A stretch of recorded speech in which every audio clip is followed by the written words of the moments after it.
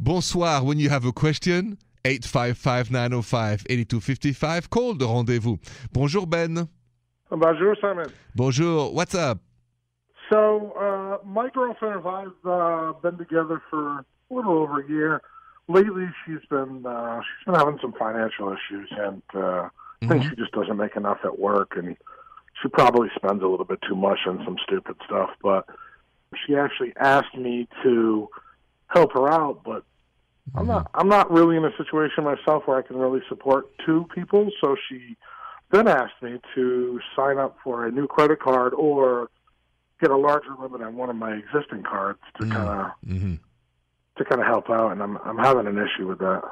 I love her, but I don't know that it's my responsibility to help her out financially, and in the process put myself into a financial issue myself. Sure. Okay, Ben. So, to the question of what you tell her, always the truth, right?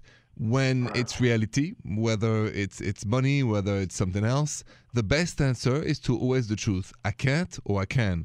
And you have to say, listen, I can't increase my limit of my credit cards. It would be foolish. I have my own debt to pay and my life every day. So I'm happy to help you a little bit.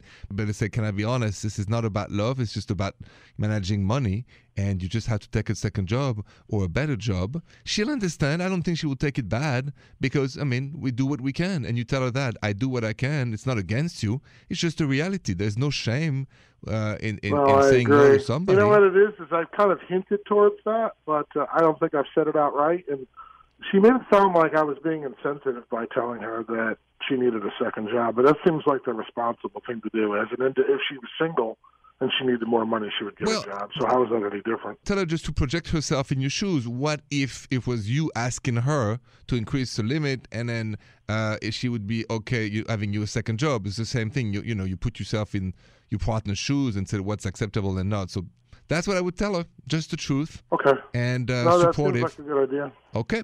I'm glad. Thank you so much, Ben, for your call, and I hope that helps. Have a good talk with her. Kind, direct, and short, but straight to the point. Awesome. Thank you. Thank you, Simon. You're welcome, Ben. Have a good night. You too. Money. You want to know why? It's the number one reason people break up? Stay with me. I'll tell you that next.